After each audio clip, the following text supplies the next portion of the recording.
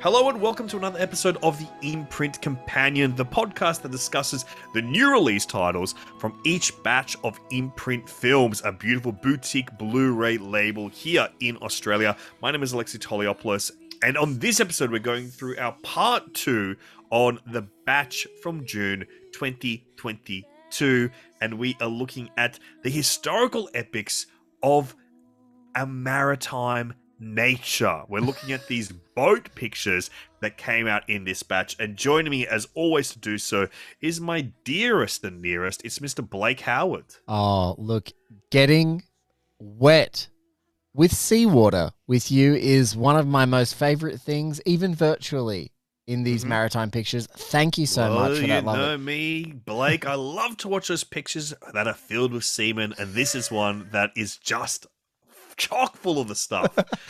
Chock full indeed. Look, we're going to kind of go backwards in this batch. We're going to work up and through some spine numbers that we normally don't do, because there is an absolute standout in this batch, which we'll eventually get to. We're going to kick things off, Alexi, with a film that I had not only never seen, but had never heard of. And I was this is why one of the things I love about Imprint Companion is like going, I have no idea what this is. And then I see Sidney Poitier is in a film about Viking adventurers and mysterious, mythical objects. And I'm like, holy shit, I'm so in. And mainly also a couple of our favorite words that come up in this batch too. Cinema and scope, you smash them together, you get cinema scope. So we're pretty excited to talk, but let's kick off with our very first film in this batch, The Long Ships. Why don't you guys have a listen to the trailer, and then we will come back and talk all about it. A legend? No, my friend. May Allah strike me dead if all I have told you is not true. Somewhere, lost, stolen, perhaps hidden away, hangs that great golden bell. Where? What happened to the bell? There are those who know. Do you? Perhaps. You see, I was shipwrecked. I'm simply trying to get back to my homeland.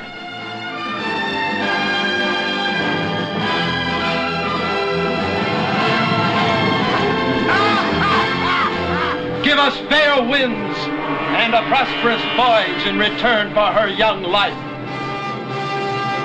The Long Ships from director Jack Cardiff. A maverick Norse warrior guides his Viking brother, the king's daughter, and a long ship full of warriors in search of the fabled Mother of Voices, a giant solid gold bell. Coveted by Ali Munsah, a Moorish prince obsessed with retrieving the legendary bell at any cost. This one is directed by Jack Cardiff. It stars, some of these names you may not immediately know, but firstly, it stars Richard Widmark, Sidney Poitier, Russ Hamlin, Rosanna Scafino, and Oscar Homolka. This was a kind of insane epic thing. Vikings versus Moors, so the kind of like Arabic warriors versus like the Vikings.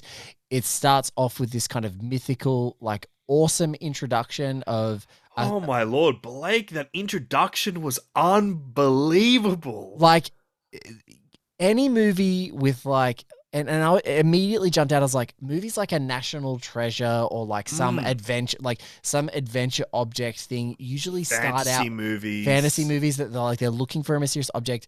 They've all taken keen notes from Jack Cardiff's The Long Ships, whether they realize it or not. Like, has the most amazing beginning where Richard Widmark's character, he basically is on a ship. Rolf, he's the captain. He's the lone survivor. When he is healed by these monks, he starts observing the walls and tapestries that they've created out of colorful rocks, and it tells this mythical treasure.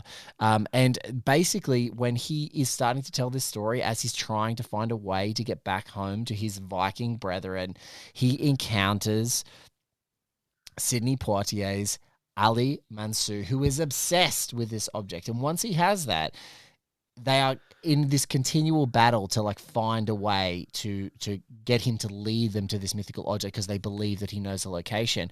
And what I thought was really interesting, Lex, I don't know about you, was like, as I was watching this movie unfold, I was really shocked at like how long the setup for these two guys fighting over how they were going to get to this object was before we actually got to the object itself. And the fact that I wasn't bored. I was like into it the whole time.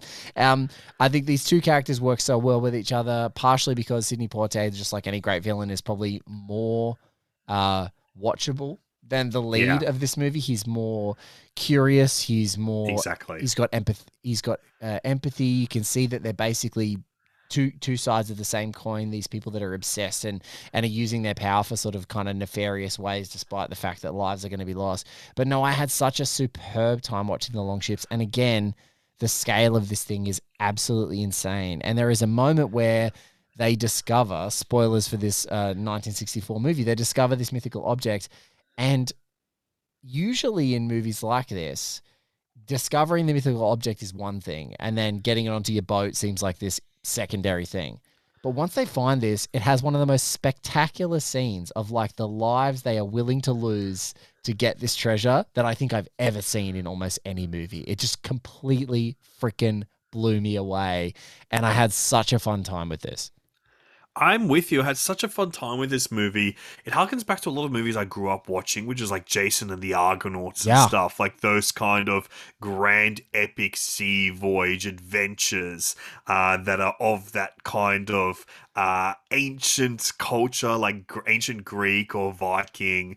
And this one is so enjoyable. And I would say what really kicks it off is that really impressive opening number, which is the monologue about what the legend of this golden bell is. And it is set against like these really surreally captured mosaics telling the story, and then there's kind of superimposed imagery that like silhouetted people running across them. It feels like a James Bond introduction, totally. in a really interesting and strange way that really jumped out at me. But this one is cool, man. Like, just to see those giant boats and stuff, you can't really fake that stuff in this era, and it looks wonderful. I really enjoyed these great special features with Kim Newman, who I always love, and historian Sheldon Hall once again going into like the weird production of this and how this film even exists in this way, and who Jack Cardiff is, who Richard Widmark is, and why Sidney Poitier at the start of his career appears in this one strange giant epic film. Yeah, look, I think this is maybe the funnest movie. Like, it's not as contemplative. It is just this pure, energetic adventure. And again, looking at it from that technical perspective, you guys know when you say like a Viking boat, you know these huge things we're talking about. You know the beautiful shapely ends to them and how they look like they can't move. But they literally create like maybe 20 of these things for this movie. Sometimes it's just for the background of a shot, and then others that have to move around and fight and move and maneuver. And I was just so impressed with the locations of this movie. I was so impressed with the scale of the production. The Moors are all decked out in, you know, these Persian warriors are all decked out in this incredible garb, this incredible armor. They've got these incredible swords. The colors are so vibrant and rich. The Vikings are shitbags, which you know they are, but like it's kind of this unabashed thing. There's no like, it feels like there's no honor among thieves, and they're all kind of like differing levels of deplorable kinds of characters. But man, they're fun. Like a really fun watch. The next film that we're going to discuss, Blake had a chance to catch up with. It is a movie known by a few titles, but the title on this disc is Damn the Defiant, starring Alec Guinness and Anthony Quayle. I'll give you a toast. To Defiant, an efficient ship and a happy one. An efficient ship, sir. Napoleon's overrunning Italy. He's bound to bring Spain in on his side. Yeah. Therefore, I presume we'll want to change plans and put in here at Gibraltar. I've seen no signal countermanding our orders. No, but since... which are to proceed to Corsica with all possible dispatch.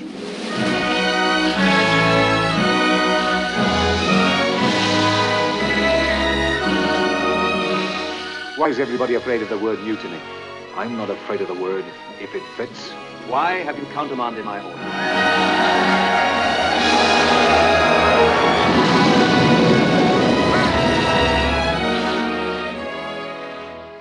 As commander of the British warship HMS Defiant, the humane Crawford strives to maintain order throughout the ship against the ceaseless brutality of sadistic first mate Scott Paget. After Crawford is injured in a fiery battle, angry seaman Vizard leads the crew to mutiny. So, that humane Captain Crawford is played by Alec Guinness. Dirk Bogarde plays Scott Paget, the first mate, and Anthony Quayle plays Vizard, who is kind of the heart and soul of this thing.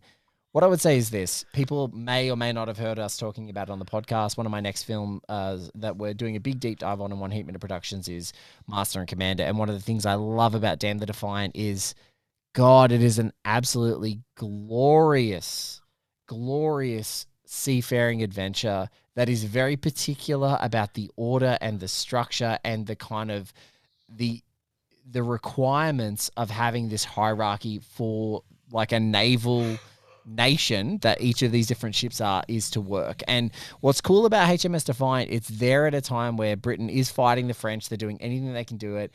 And they're even ever so brief time on land scounging up more crew at, conscripting them basically to this. It gives you a whole sense that a benevolent captain like Crawford, played by Alec Guinness, is exactly what this crew needs to actually have the cohesion to go off and fight for country and maybe start believing in, some of the, the rah-rah that comes around with all the British propaganda.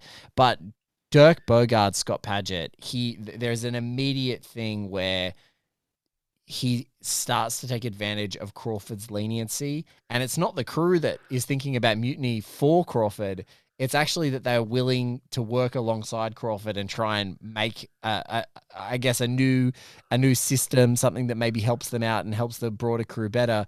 But Bogarde is just like this tyrant. And one of the things I loved about it is that it absolutely looks glorious. The seaside shooting is not as dynamic, because obviously one of the things that you notice if you've seen something like Master and Commander, the thing you marvel at is the way that Weir can move a camera and how contemporary cameras can move on a ship, and the space and the scale. And on this ship, things are more rigid, but it is one of the most gloriously produced movies as far as production design. Guinness is just so wonderful in this.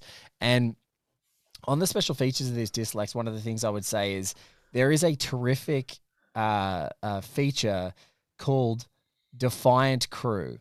And it's an interview featurette with the production manager, Richard Goodwin, and assistant editors, John Crome and Norman Winstall, and a prop master, John Chisholm, as well as special effects master at the time, Martin Guttridge. And they're all these old boys who were all young, probably our age when they made this movie. And they were looking at Alec Guinness like he was their absolute hero of heroes. And this was meant to be. Alec Guinness was like doing this movie to just get out of his final contract. And he got Lewis Gilbert. Lewis Gilbert, who has one of the most incredible... We've talked about directors on this 2 episodes of the Dune Imprint series, but Lewis Gilbert is a guy who directed Alfie. He directed... Wow, of course. Moonraker. He directed Educating Rita. He made films from like his early 30s all the way till his 90s. He made The Spy Who Loved Me as well. You Only Live Twice. He's done a bunch of Bonds in there. I'm trying to go back through the Slasher he made.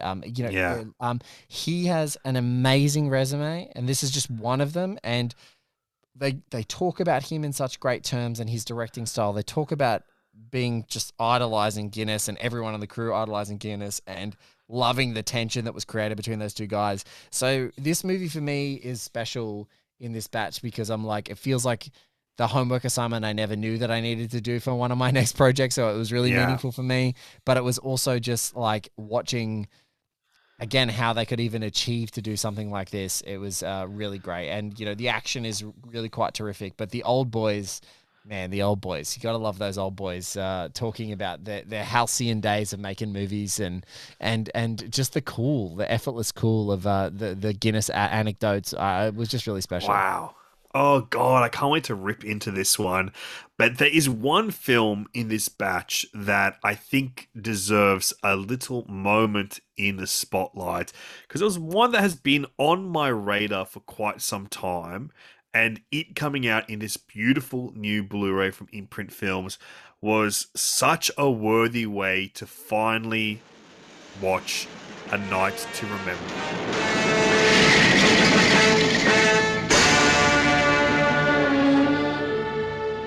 The new White Star liner, RMS Titanic, is the largest vessel in the world. It is not only in size, but also in the luxury of her appointments that the Titanic takes first place among the big steamers of the world. Well, the weather looks clear enough so far. If there's the slightest bit of haze, we shall have to slow down. Let me know at once if you're doubtful. Aye, aye, sir.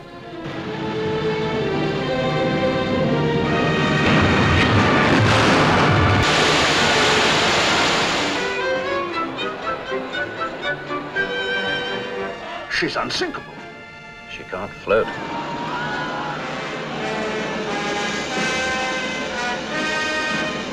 Roy Baker's 1958 smash, A Night to Remember, is of course set on April 10th, 1912, where the unsinkable RMS Titanic sets sail from Southampton on her maiden voyage when the ship hits an iceberg, spoilers, late at night on April 14th.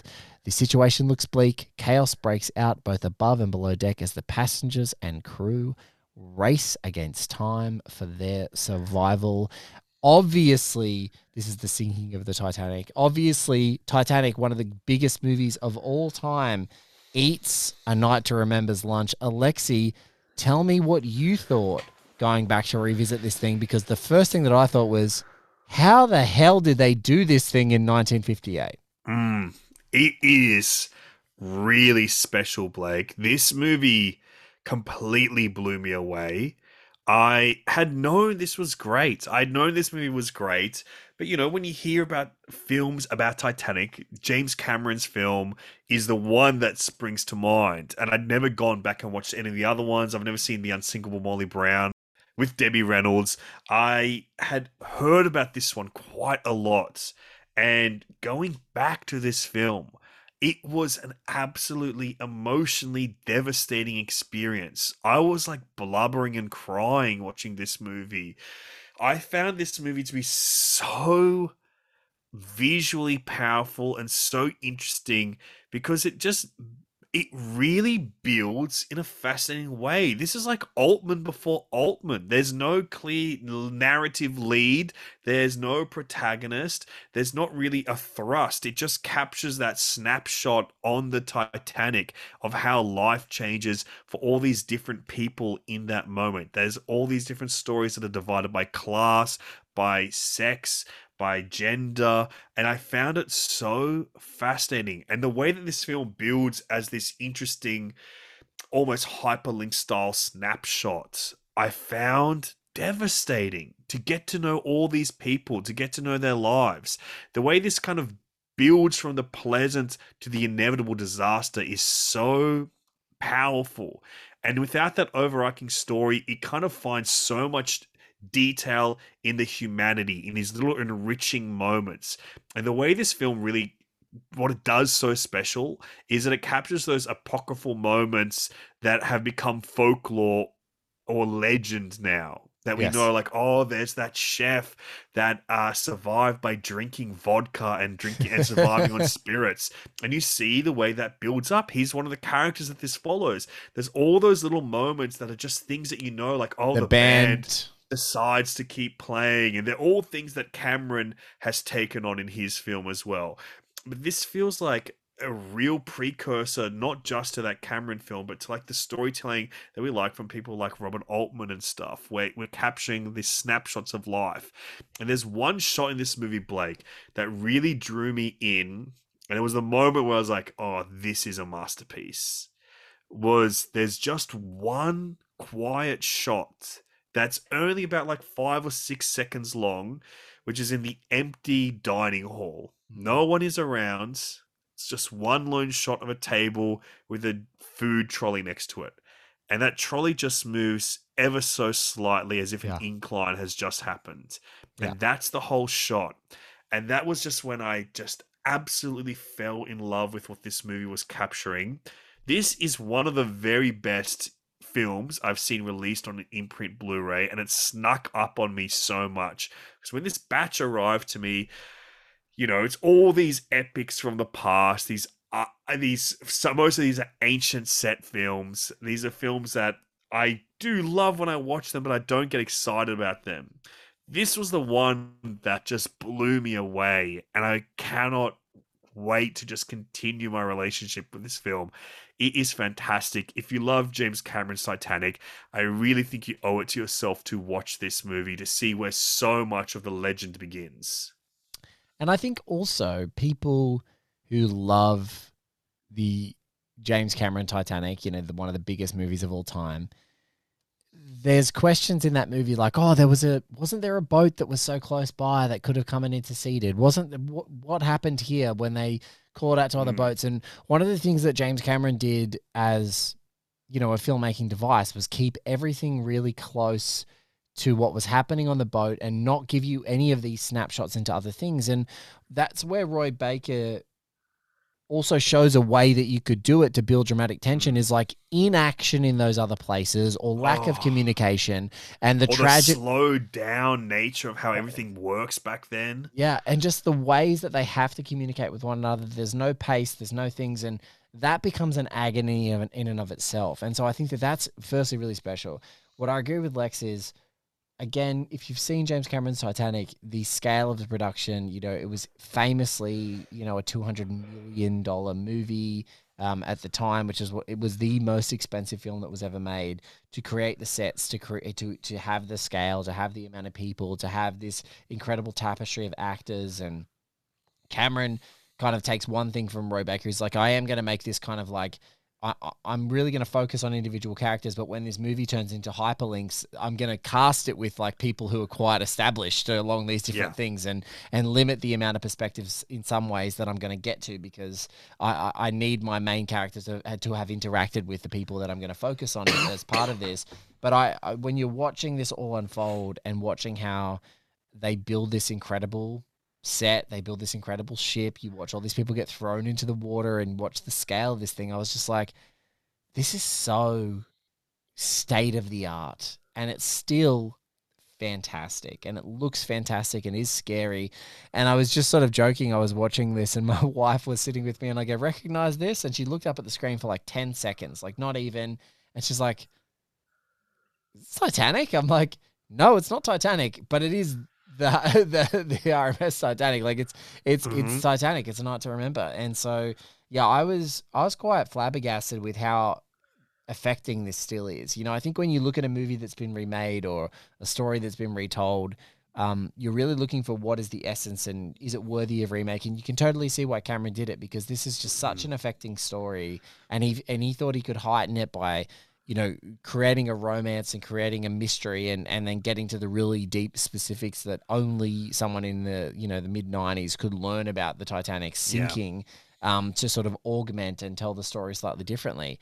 But there's something about Roy Baker's understanding of that British stiff upper lipness that I think everything happens at just that 1/10 more restrained before panic sets in. And so when the panic sets in, that's what blew me away. Like the performances of panic after everyone was like, oh, let's jolly ho, let's play some football on the decks with some ice. It's like, and then not too long after that, everyone's dying and it's dire straits. And it's special. It's a special movie, like a true blue classic.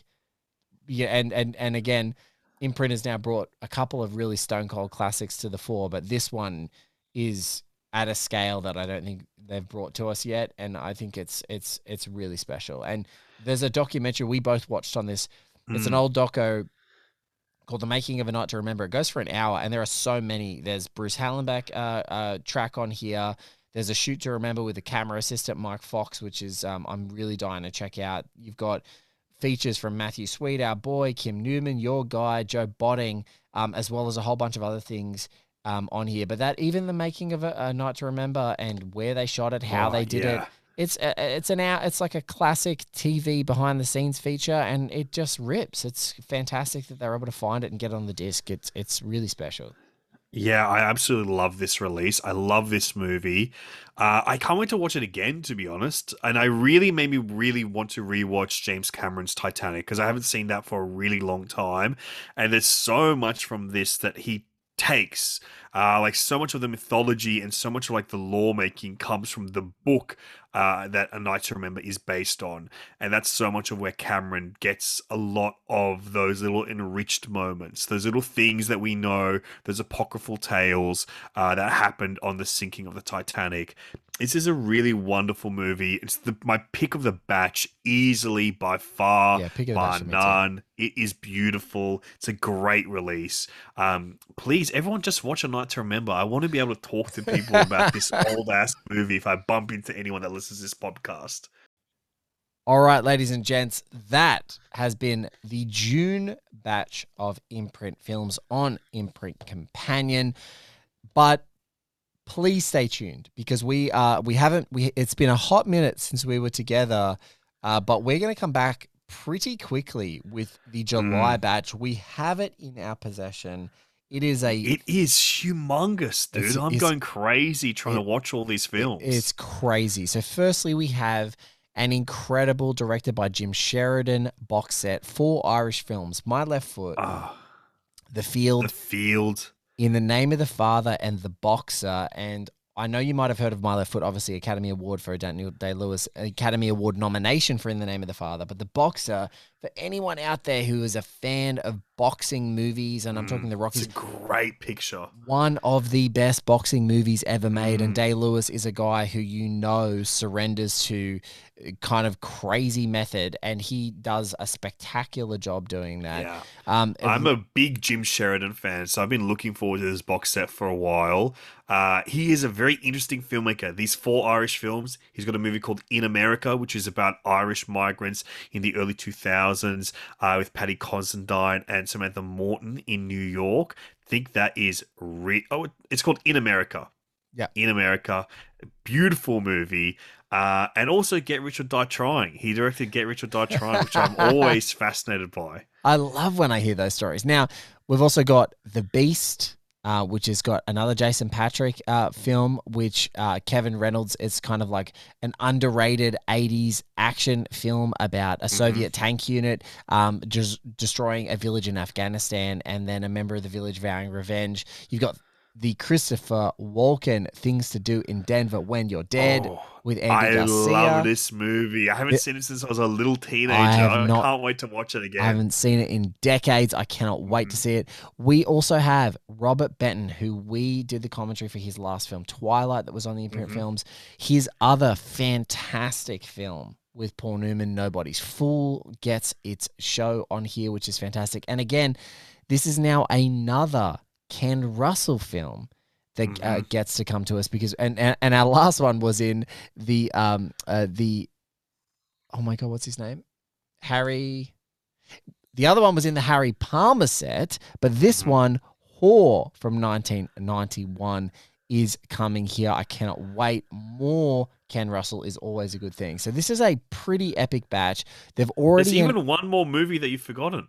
What is it? The Music of Chance, Oh my starring God. Mandy Patinkin and James Spader, Charles Durning, Samantha Mathis, Chris Joel Grey, Penn. Chris Penn. Oh So my many of God. our guys are in this. So many of our guys. And like, this is the other scary thing as we look for what's coming up in July. So we'll be talking about that one. August is another batch that's already been announced. God. And September has already been announced. The August imprint bundle that's already been announced has movies like On the Beach, An Essential Noir Collection 3. We also then have Scarlet Hour, I Am the Law, Secret of the Incas, Storm Center, Golden Boy, The World of Susie Wong, and then for this absolutely freaking stupid epic September batch. Oh my God. September batch has got me freaking out. I am freaking out. We've got another Zhang Yimou coming out, which is the film called the Road Home. And there's also a huge Barfly box set. Oh my We've got the God. 1990s adaptation of Lolita, Harem. We've also got this one that I've been dying to watch, Dersu Uzala, an enthralling tale of eccentric Mongolian frontiersmen, and also a big double box of Barfly. Oh, and you forgot one big one. Blue Chips, William Friedkin's film with Nick Nolte and Shaq, and commentary by our guy Bill Gaibiri is on here as well. Yes, I can't wait to watch Blue Chips. It's been in my watch list for so long because I'm such a Friedkin head. Oh my God. Like, Imprint is spoiling us with their releases coming out later this year. It is crazy. Crazy indeed. Guys, thank you so much for listening to the Imprint Companion. We'll be back with you soon for that incredible July bundle. Thanks for listening to this June catch-up. Lex, great talking to you always. Tell me about what is happening in the podcast airwaves near you. On Total Reboot, we're taking a little break after our Heist mini-series just because we are working on Finding Jesus, the documentary series we made with Auntie Donna down in Melbourne, which is a continuation of what we've been doing with Finding, the documentaries, the mystery investigations into popular culture. And that'll be coming out in September or so.